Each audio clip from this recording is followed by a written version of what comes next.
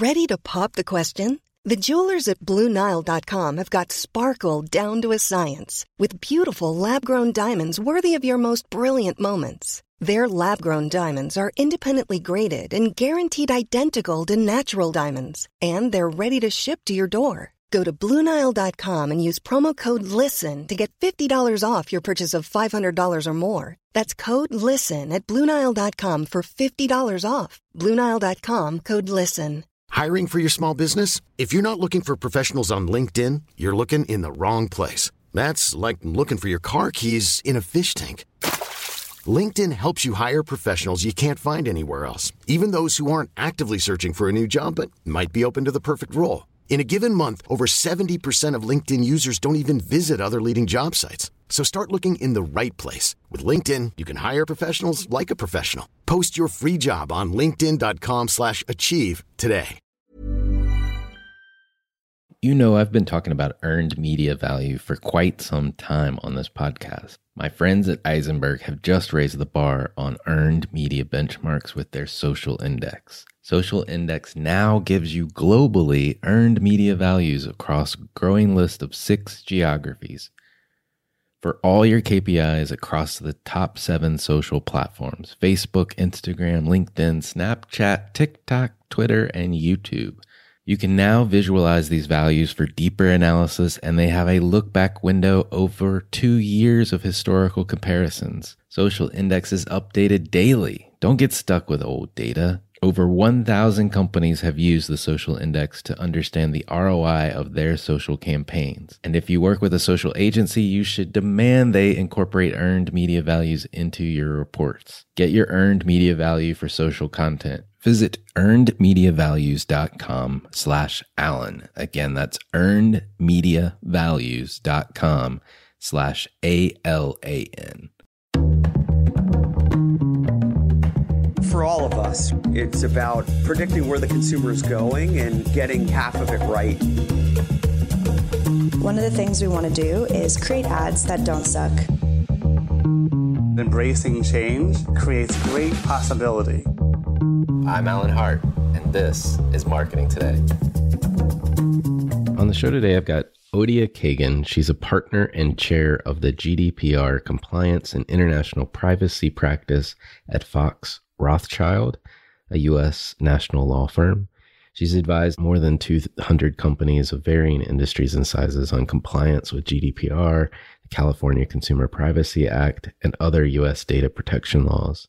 On the show today, we talk quite a bit about what marketing and marketers should know about the connection with data protection generally, what's going on in the landscape with cookieless world, as well as Apple IDFA, and upcoming regulations and amendments to CCPA like the CPRA. So I hope you enjoy this conversation with Odia Kagan. Odia, welcome to the show. Thank you. Great to be here. Yeah, well, I thought we could start. We're going to talk a lot about privacy and data and the law. And I thought we could start with like, what led you to pursue privacy law or focus in this area for your career for now? So I started with privacy back when it wasn't sort of a thing, definitely not in the US. And so originally I'm from Israel, and Israel has had a privacy law since for a while. And so I was dealing with a little bit of that there. And then I did an LLM in England, which was, well, actually Scotland, I shouldn't say England, which was specifically about telecom and privacy law and dealt with the EU approach for privacy. So that's sort of when I got to, think about and concentrate on it. And then basically, I've always been interested in tech and the interplay between tech and data and privacy. And so that's basically how it started for me. Let's get into it. There is so much going on in the world right now. The cookieless environment is declining. We are now, you'll correct me if I get this wrong, but I think we're 3 years into GDPR, and yet we still have new states revising their privacy laws. If I'm a marketer or an ad tech company, what should I be caring about in relation to data protection generally?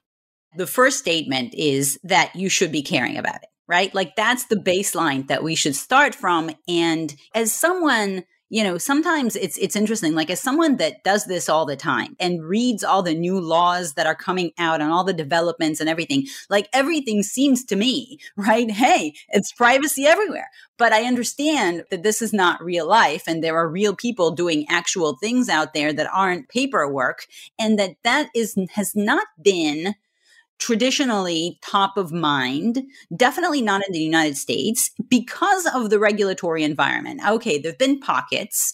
And if you are a marketer, right, that's specifically dealing with regulated industries like medical or alcohol or children or, certain aspects of financial services, even though the financial services laws are not concentrated on the marketing stuff, they're concentrated on the consumer, on the financial the application and the relationship stuff. So if you are in a regulated entity, you were thinking about it. But if you're like a normal everything else and ad tech and everything, this has not been top of mind. And so the first takeaway that I think, we should get from here is that this should be top of mind. It should be top of mind because the laws never catch up with tech, but the laws are catching up with the general attitude. And also, and especially right after the pandemic, there is the public view of privacy and data, which has changed.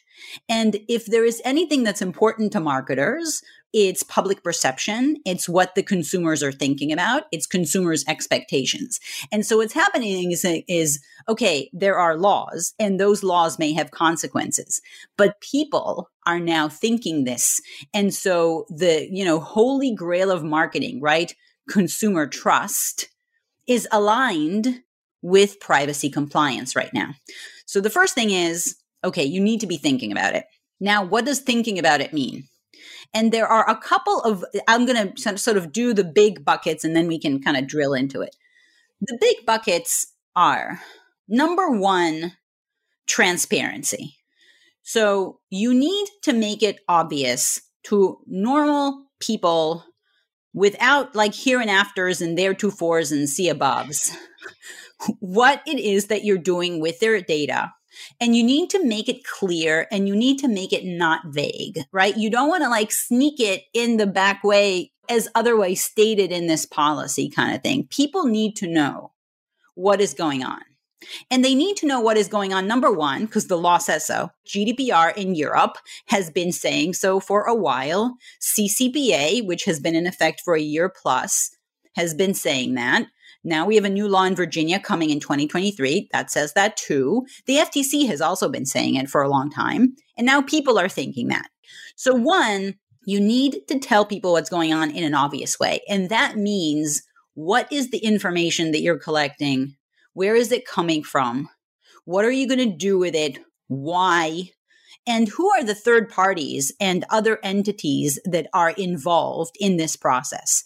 And that sounds kind of, simplistic when you list those questions. And when I send them to clients, they sort of sound simple. But then you get on the call and then you find things out. It's like, oh, we have a contest, or, oh, we have a, joint marketing campaign, or we'd like to take this and create lookalikes, or we want to do this and this and this type of targeted advertising, or we want to track the behaviors of people in the brick and mortar stores and do stuff with it, right? And all of that, not all of that. I'm going to caveat that because there are certain more sensitive things that we should talk about, but especially in the US, in most cases, the answer isn't you can't do this.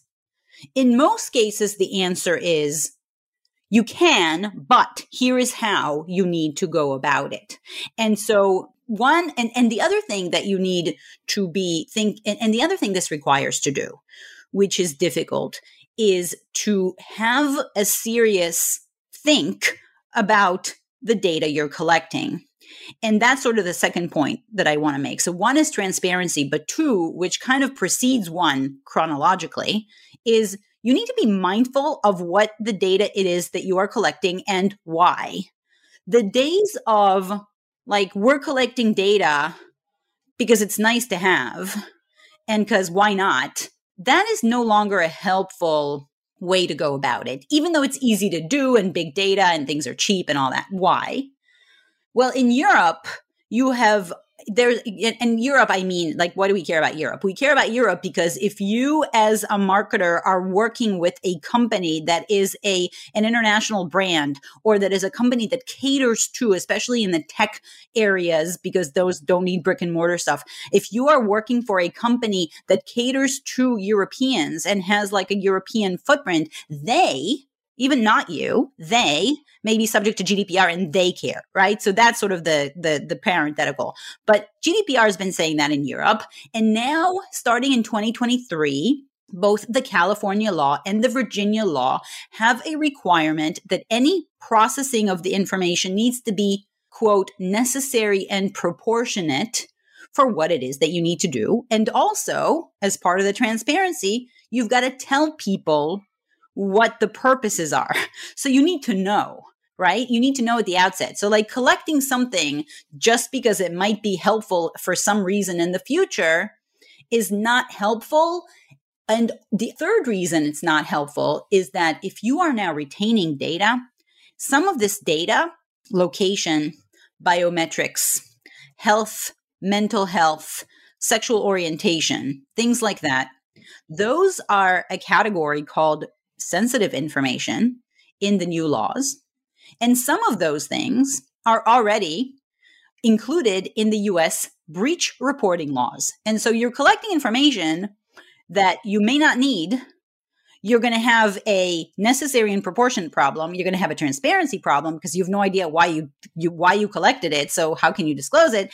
And you may have a data breach problem because you're retaining data. And if you get hacked, and, you know, as we know, right, data breaches are not an if, they're a when. We've seen that.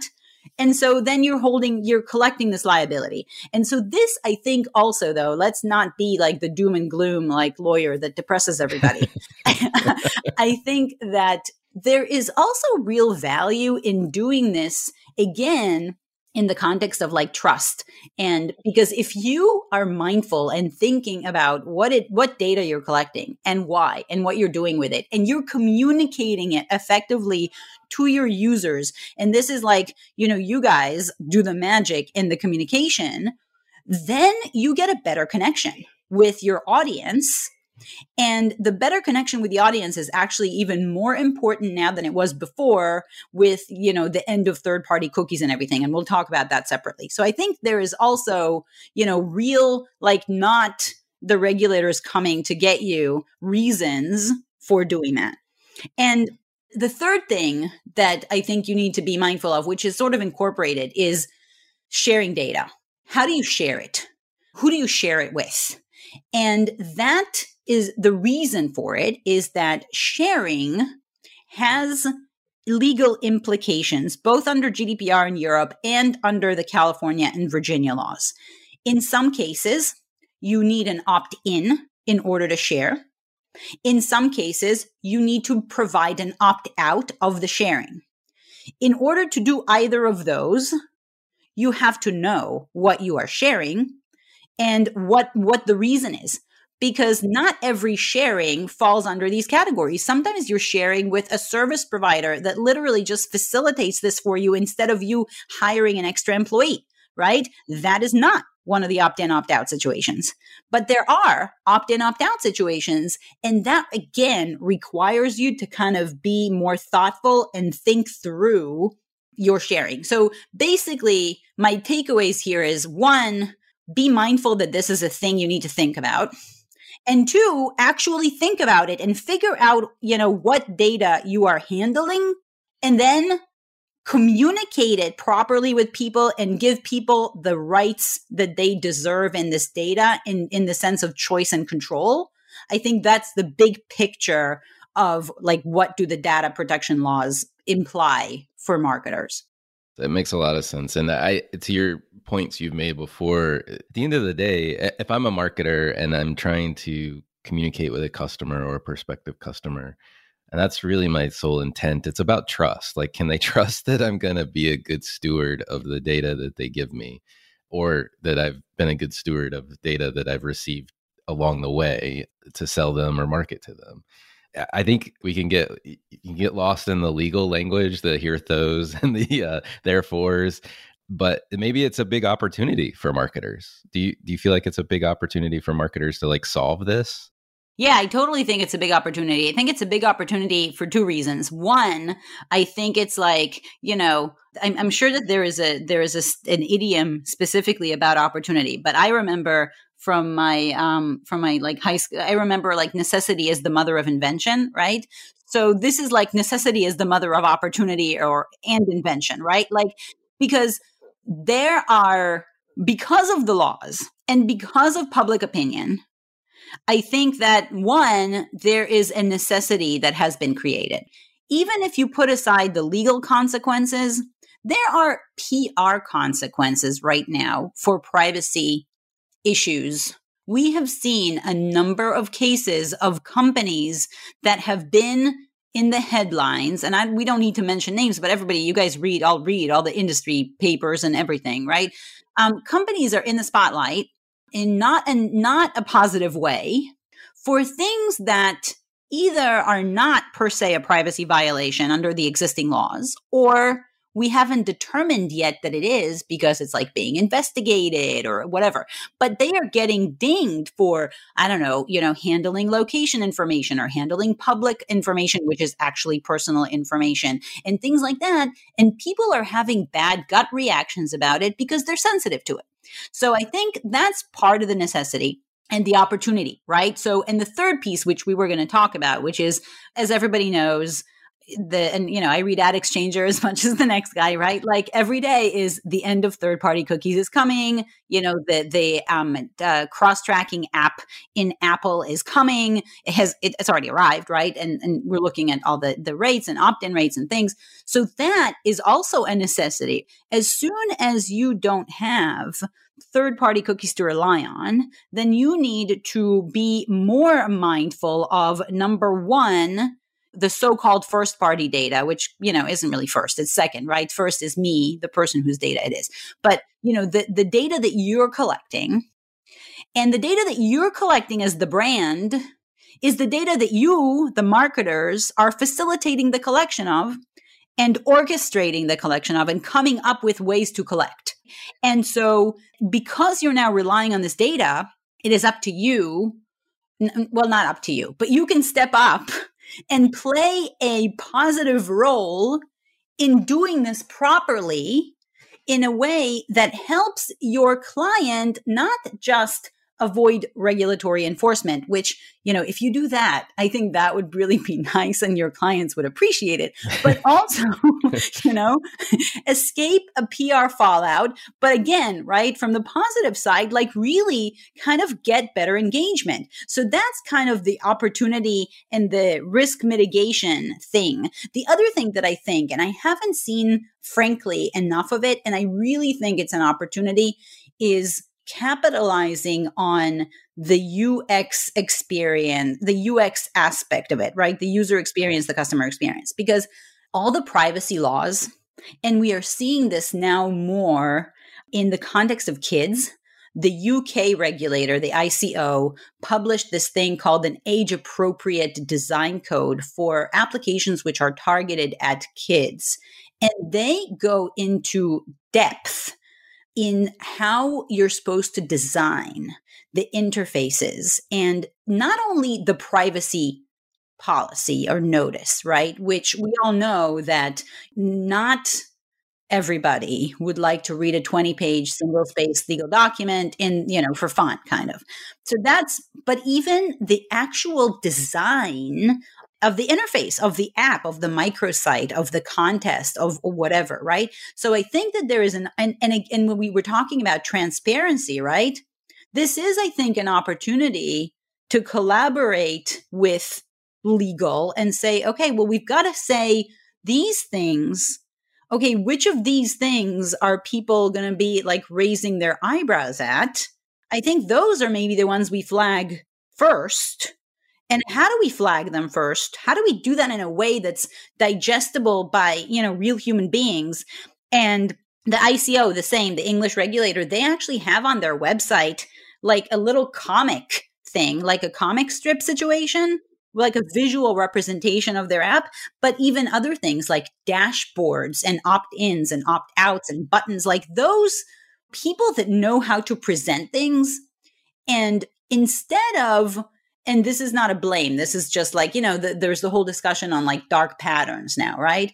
And dark patterns are a way to manipulate in a negative way people's choices and behaviors. So instead of, focusing successfully on that, which is how do we sneak it under the door and nobody notices, and we've got that email and we've got, the 3 more months of subscription because I couldn't for the life of me opt out.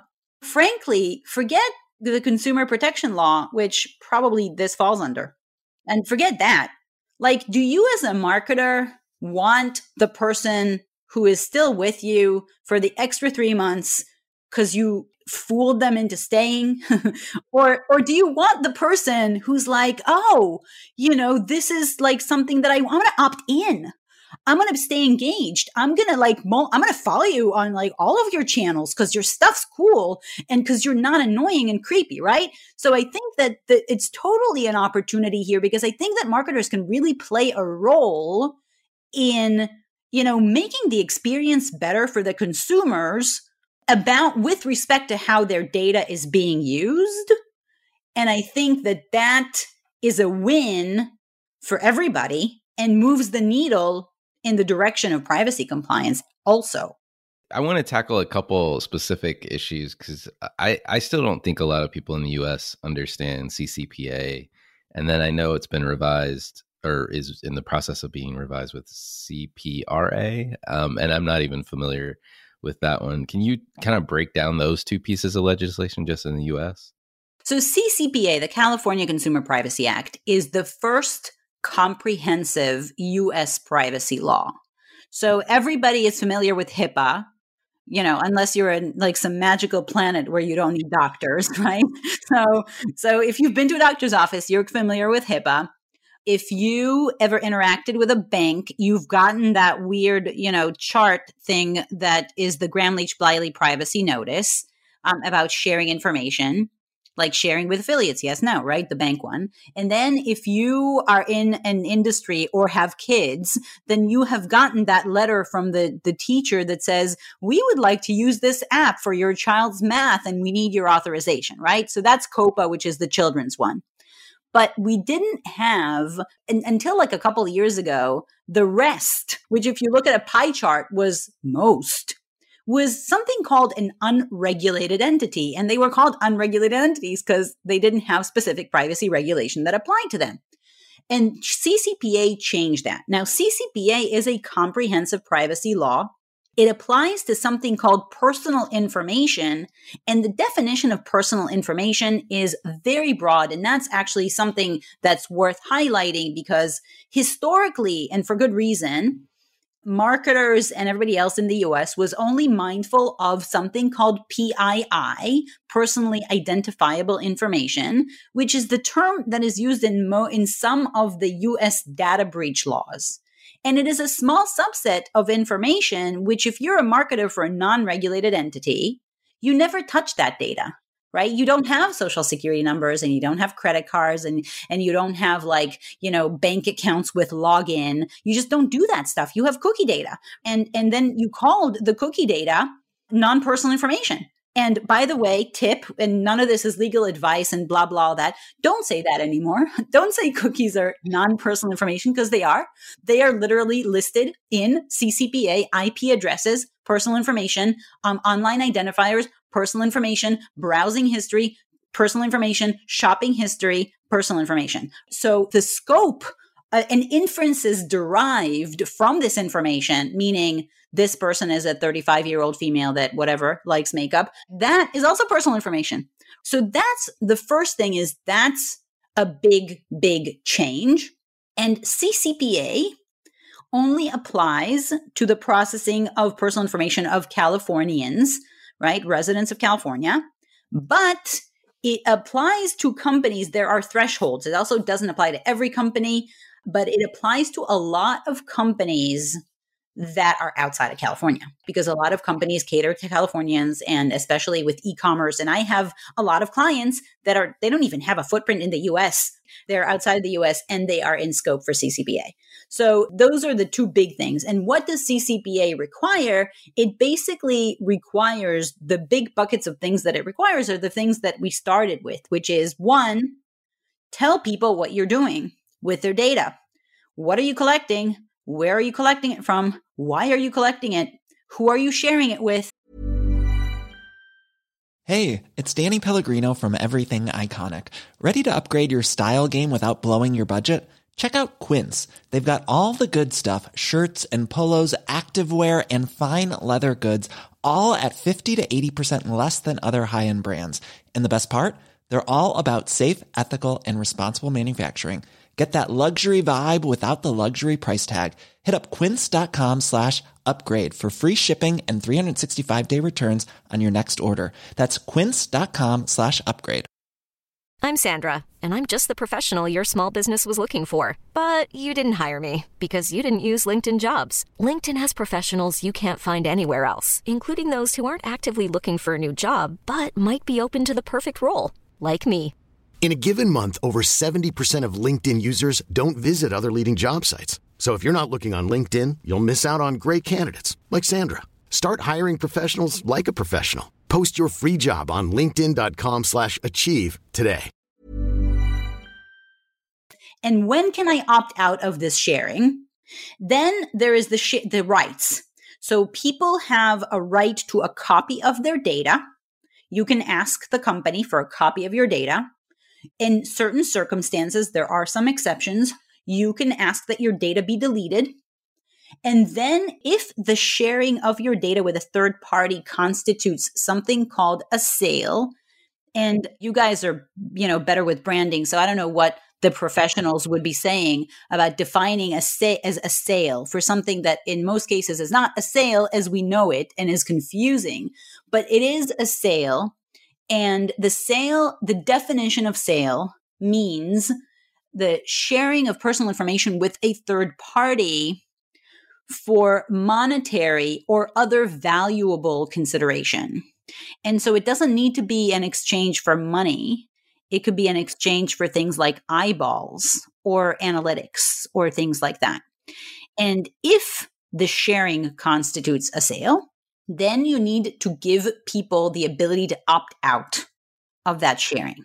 And then there's other stuff like, you need certain agreements with your service providers and certain and other sort of paperwork type stuff. But the main things are transparency and rights in the information.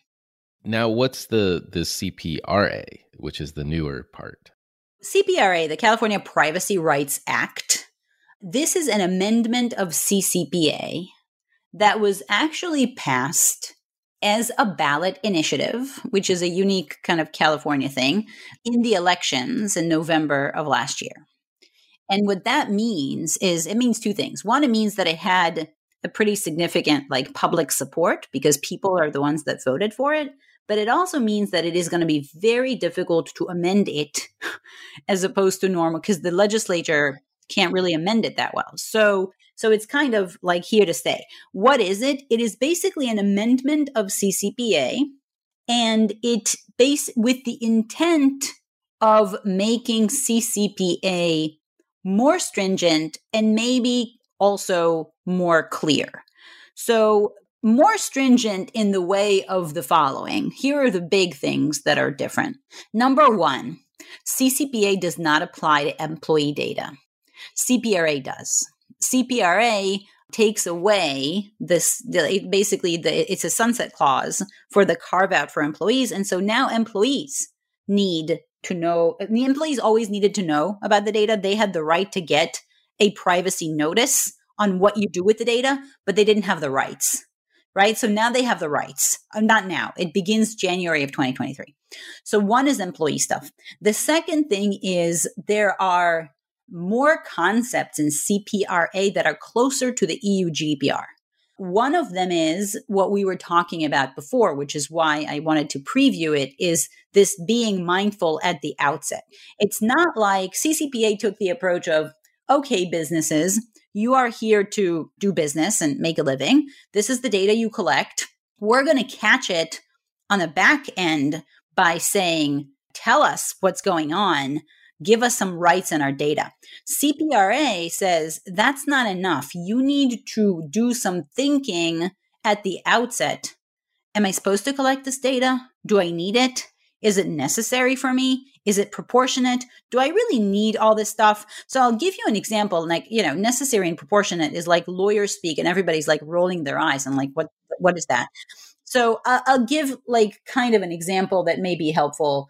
There is a lot of enforcement for some reason in Europe with respect to CCTV surveillance, for example, or biometrics. And in either of those situations, the thinking is, okay, I have CCTV surveillance.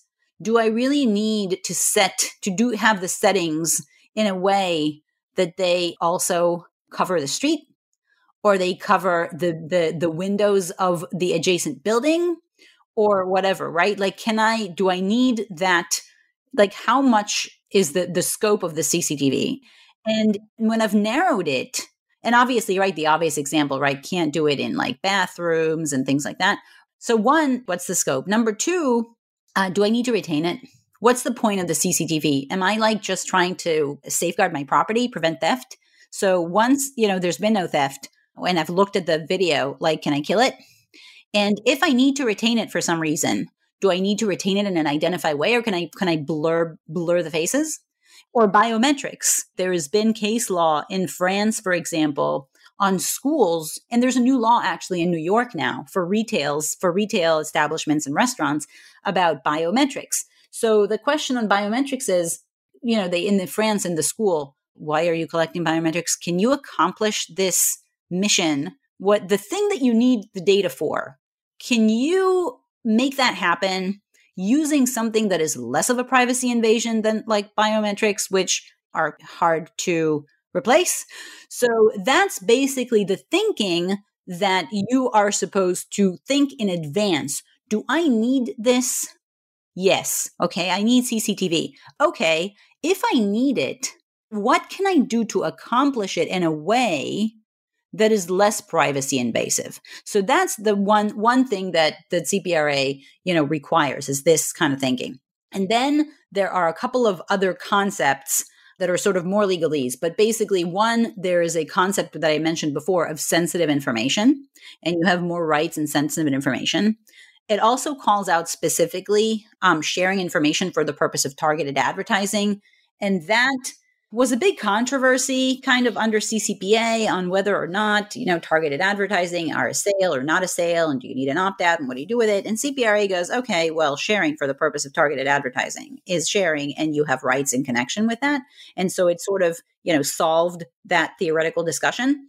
And then the other thing it does, again, this is again, like, call your lawyer kind of thing. You need to do things like risk assessments. And you guys, information security risk assessments are very prevalent, but this is an assessment where the risk isn't to the company. You need to make an assessment and think through and analyze where the risk is the risk to the people's privacy. And so in certain situations, you need to do that. And the other things that CPRA did is, number one, it promised additional regulations, which are supposed to give us more clarity to know what we're supposed to do and to know how to advise you guys as to what to do. And it also formed a dedicated privacy enforcement authority, which on the bright side is going to give us more guidance. And on the, I guess, maybe less bright side for, companies, is going to be focused on the privacy enforcement, right? Like, this is an agency that's going to be dedicated. That's their thing. They're going to be dedicated to privacy enforcement. They're not just going to do privacy plus, 70 other things. If we start with like the simple pieces, which is like, be mindful of what you're doing. Why are you doing it? Communicating it. It feels like that's our best way forward, because these legislations are only going to continue. I mean, like we haven't even gotten to Virginia yet, but like Virginia is adding a new law as well, and I would imagine other states are waiting in the wings. Oh my God, there are privacy laws popping up, whatever, mushrooms after the rain, or however you say that. There have been dozens of privacy bills this year alone, and they keep popping up and falling back out. Right now, the contenders in the ring are Connecticut, Colorado, Alaska, and New York just resubmitted a bill. And there are also like specific laws popping up, right? Like IoT and biometrics and things like that. So I think, and that I will concede that adds also a layer of complexity, right? Like you need to figure out which pieces of every law apply to you and what to do. And that is complicated. And that's, why you need lawyers in this. But it is true. I mean, but I've used this metaphor before, but I think it helps, especially, those of you that are doing UX. So if you think about this privacy compliance, the design of a website, and you have the back end and you have the front end, the GUI, the UX, all that stuff, right? GUI, whatever. The back end is actually very similar for all of the privacy laws. They all require you to be transparent about your data. And some of them require you to actually be mindful about what data you collect and then be transparent about it, right? And they all have rights attached to the data. And so you need to have a system that enables that right. You need to have a system that, gives a copy of the data. You need to have a system that is able to delete. You need a system that allows you to opt out. Now, who gets what is a different story, but that is kind of not the problem of the programmers programming the back end. They're just like, I'll give you an example. GDPR gives you 30 days to produce a copy of the data, and CCPA gives you 45. Now, when you program this on the back end, you don't care. You need a way to give the data. And then the customer service people, the people on the front end, they need to make sure it's happening within the 30 days or the 45. But for you, it doesn't matter, right? And like mapping out your sharing and figuring out what that is and having a list of all those relationships and knowing what those relationships are, right? The programmers just need to do that. And then, yes, on the front end, the user interface for CPRA is a little bit different than Virginia. It's a little bit different than Washington, which failed, but is probably coming back next year. It's a little bit different from GDPR. It's different than some of the other laws that are coming up. But, and so there's work, right? You need to do work. But from your perspective, right? The mindset and the collaboration with the different business units and the key points that we flagged. What are we collecting? Do we need it? Do we really need it? What do we do to minimize it a little bit? What's the purpose here? How can we communicate this, to human beings? And what rights should we, are we obligated to give people? Those are here to stay. Those are here to stay. And I think those are really the key parts of the arena that marketers play in.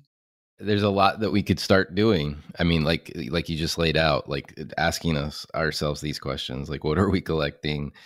Do we need it? I love do we really need it? Because I put myself in this bucket, right? Like you always think that more data is better, but in this case, you're putting yourself at great risk. And the other thing that you guys are so well positioned to, and some regulators have started saying that, but you guys are so much, one of the key issues that is important in all laws is the consumer expectation. What is the consumer expecting? Even the FTC, the Federal Trade Commission, which is the de facto privacy enforcer, right, in the absence of privacy laws, they basically had a statement that said something like, if it makes somebody goes, huh? Like, how did that happen? That's not good.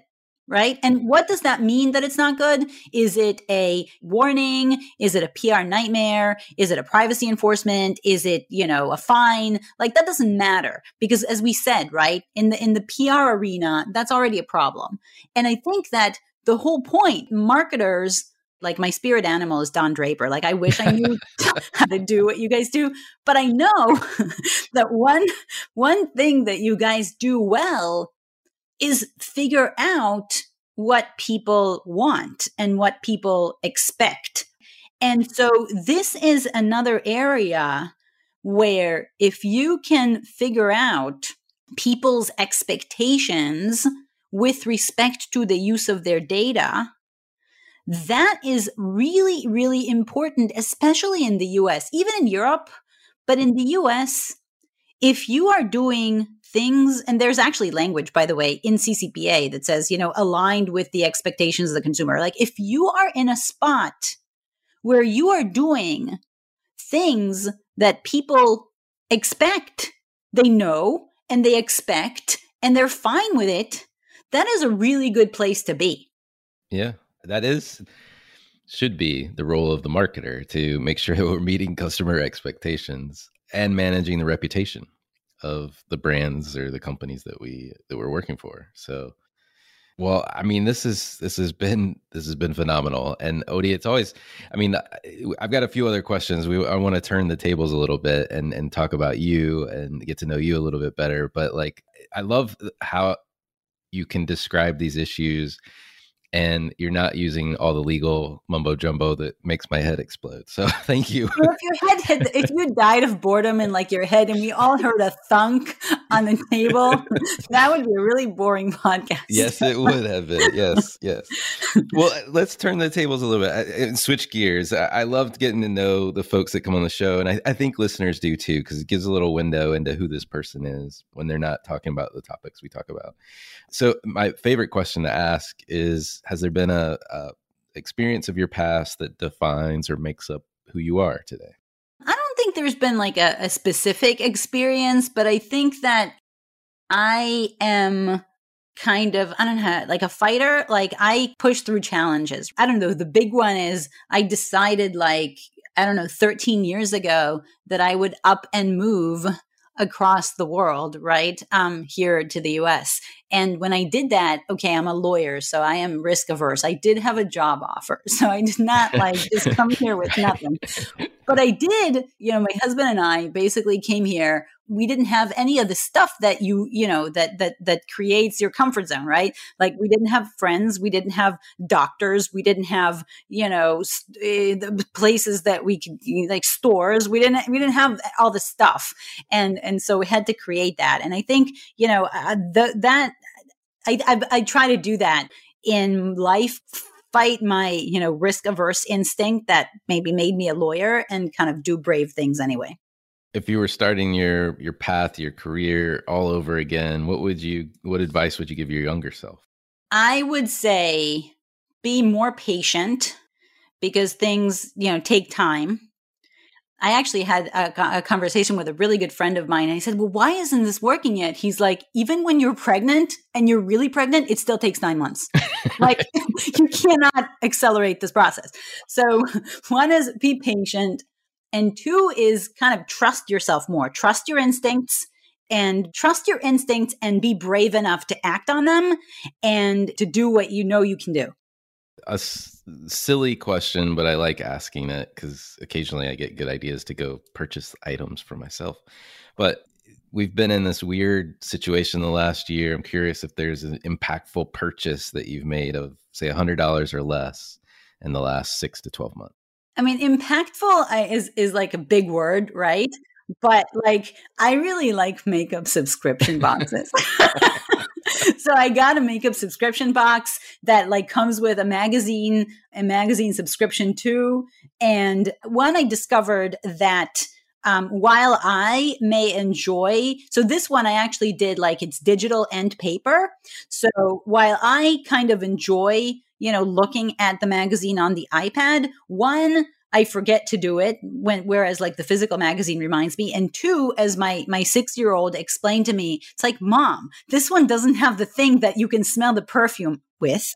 And so I like fashion magazines and I really like makeup subscription box because I really like makeup. And so every month when it comes, there's like, new things that I can look and some of them are cool. I feel like that like sparks joy in my heart. So. Well, I think I know where we're going with this next question. Are there brands or companies or causes that you think other people should take notice of? I'm guessing Sephora is on the list. Well, like Sephora, for example, first of all, the pandemic is going to be over for me when you can try samples at Sephora again. My daughter's like, Mom, can we go and draw hearts again? Because they want me to like draw hearts on the back of their hand when we go to Sephora. So, and my husband actually once wanted to send a rescue party because I was there for 4 hours. I didn't know what was going on. So, so I like that. And then the other thing, it's not really specific. It's not really a cause and it's not really a company, but I'm sort of like passively exploring Instagram recently. And I realized that you can follow all of these amazing interior design and architecture companies. And I really love interior design and I really love like super modern interior design. And that is like very soul uplifting when you see some of these things that companies, that architects and designers are doing. It's like, it's a very, I know that people can get engulfed in Instagram, but like the few minutes where I see those things, they make me happy. Yeah, it's like a trip to the museum on your phone. Well, it's like travel, like world travel on your phone. And it's like, and then it's like other people, like other people's houses. It's very cool. Very cool. Yeah, last question for you. And I think I probably have hit on this already, but what do you feel like is the largest opportunity or threat to marketers today? So I think that the opportunity, I think it's probably worth maybe restating, but we said it. I think the opportunity is here. I think marketers they're in a position where they are able to alert companies to this issue if the companies themselves are not aware, right, to the requirements on the privacy side. You're in the position to alert them and also in the position to create something that will put your clients, the brands, in a place where they are number one compliant and then, blah, blah, regulatory enforcement, right? Like we get that, but also closer to consumer trust, closer to consumer expectations. And that was going to generate, number one, right, less likely to be a negative PR issue, but also, as we said, more likely to actually hit the results that you're looking for, which results are now much more important when you are relying on first-party data. So, I had a conversation with a marketer once. They were debating what to do to do an opt-in, or actually they said something like, should we delete from our system people that haven't interacted with us in X months or whatever, right? Like, can we email them again? And it was like a mix between like Europe and not. So the legal answer was a little murky, but I said, guys, like seriously, explain this to me. Somebody has not interacted with your brand for like 6 months. Like, do you really need to like paint? Like, have they not like made it clear that this is not something that's in? Like, are these the people you want to pursue, right? Or the person that no? Do you really want to unsubscribe? No, I don't. Like, maybe today, tomorrow, like that. Like, do you want that guy? Or do you want the guy that is like, oh, this thing makes me so happy. This is so cool. This is so interesting. I want that. Like the subscription box, right? I see this stuff. I try. It's like, oh, this lotion's really cool. I'm going to buy that.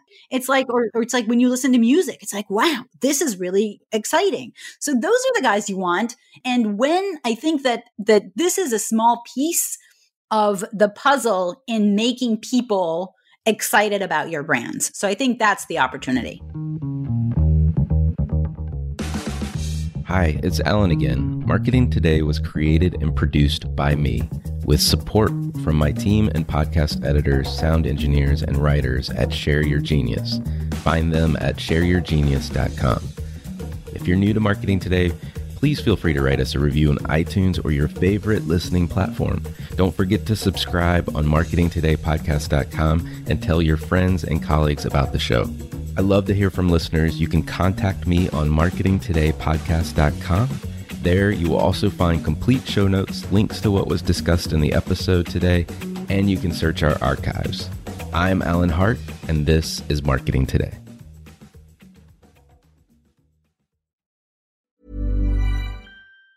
Hi, I'm Daniel, founder of Pretty Litter. Did you know cats tend to hide symptoms of sickness and pain? I learned this the hard way after losing my cat, Gingy. So I created Pretty Litter, a health monitoring litter that helps detect early signs of illness by changing colors, saving you money and potentially your cat's life. Pretty Litter is veterinarian developed, and it's the easiest way to keep tabs on your fur baby's health right at home. Go to prettylitter.com and use code ACAST for 20% off your first order and a free cat toy. Terms and conditions apply. See site for details. Ever catch yourself eating the same flavorless dinner 3 days in a row? Dreaming of something better? Well, HelloFresh is your guilt-free dream come true, baby. It's me, Keke Palmer. Let's wake up those taste buds with hot, juicy pecan-crusted chicken or garlic butter shrimp scampi. HelloFresh. Stop dreaming of all the delicious possibilities and dig in at HelloFresh.com. Let's get this dinner party started.